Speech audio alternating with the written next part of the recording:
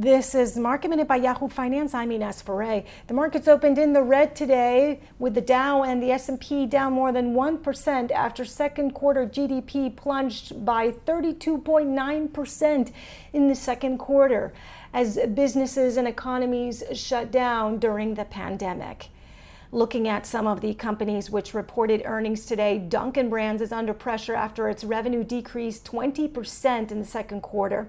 UPS's top and bottom line blew past Wall Street estimates for its latest quarter with a record surge in shipping volumes as people stayed at home and ordered online.